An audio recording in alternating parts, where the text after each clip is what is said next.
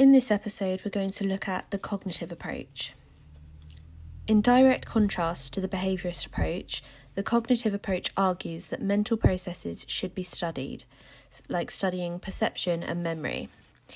Mental processes are private and cannot be observed, so cognitive psychologists study them indirectly by making inferences, which are assumptions, about what is going on inside people's heads on the basis of their behaviour. Schema are packages of information developed through experience. They act as a mental framework for the interpretation of incoming information received by the cognitive system. Babies are born with simple motor schema for innate behaviours such as sucking and grasping. As we get older, our schema becomes more detailed and sophisticated.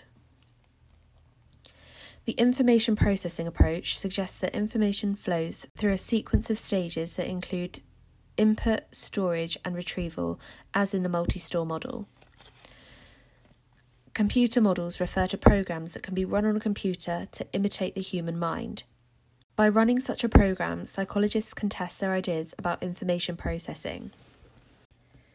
Cognitive neuroscience is a scientific study of the influence of brain structures on mental processes.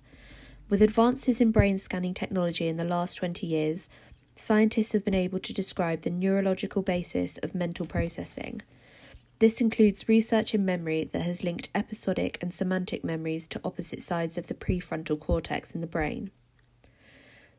Scanning techniques have also proved useful in establishing the neurological basis of some disorders. One strength is the cognitive approach uses scientific and objective methods. Cognitive psychologists have always employed controlled and rigorous methods of study, for example, lab studies, in order to infer cognitive processes at work. In addition, the two fields of biology and cognitive psychology come together to enhance the scientific basis of study.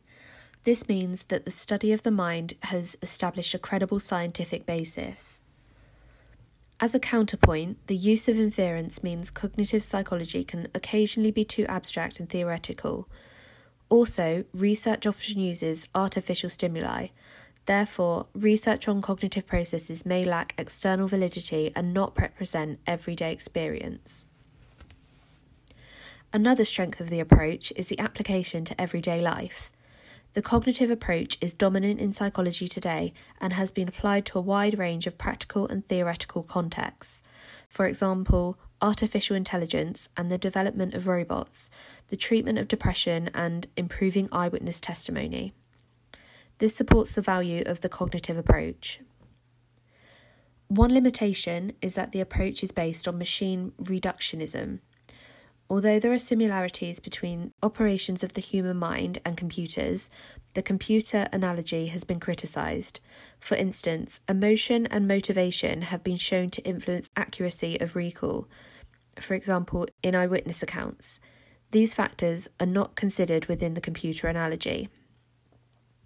This suggests that machine reductionism may weaken the validity of the cognitive approach.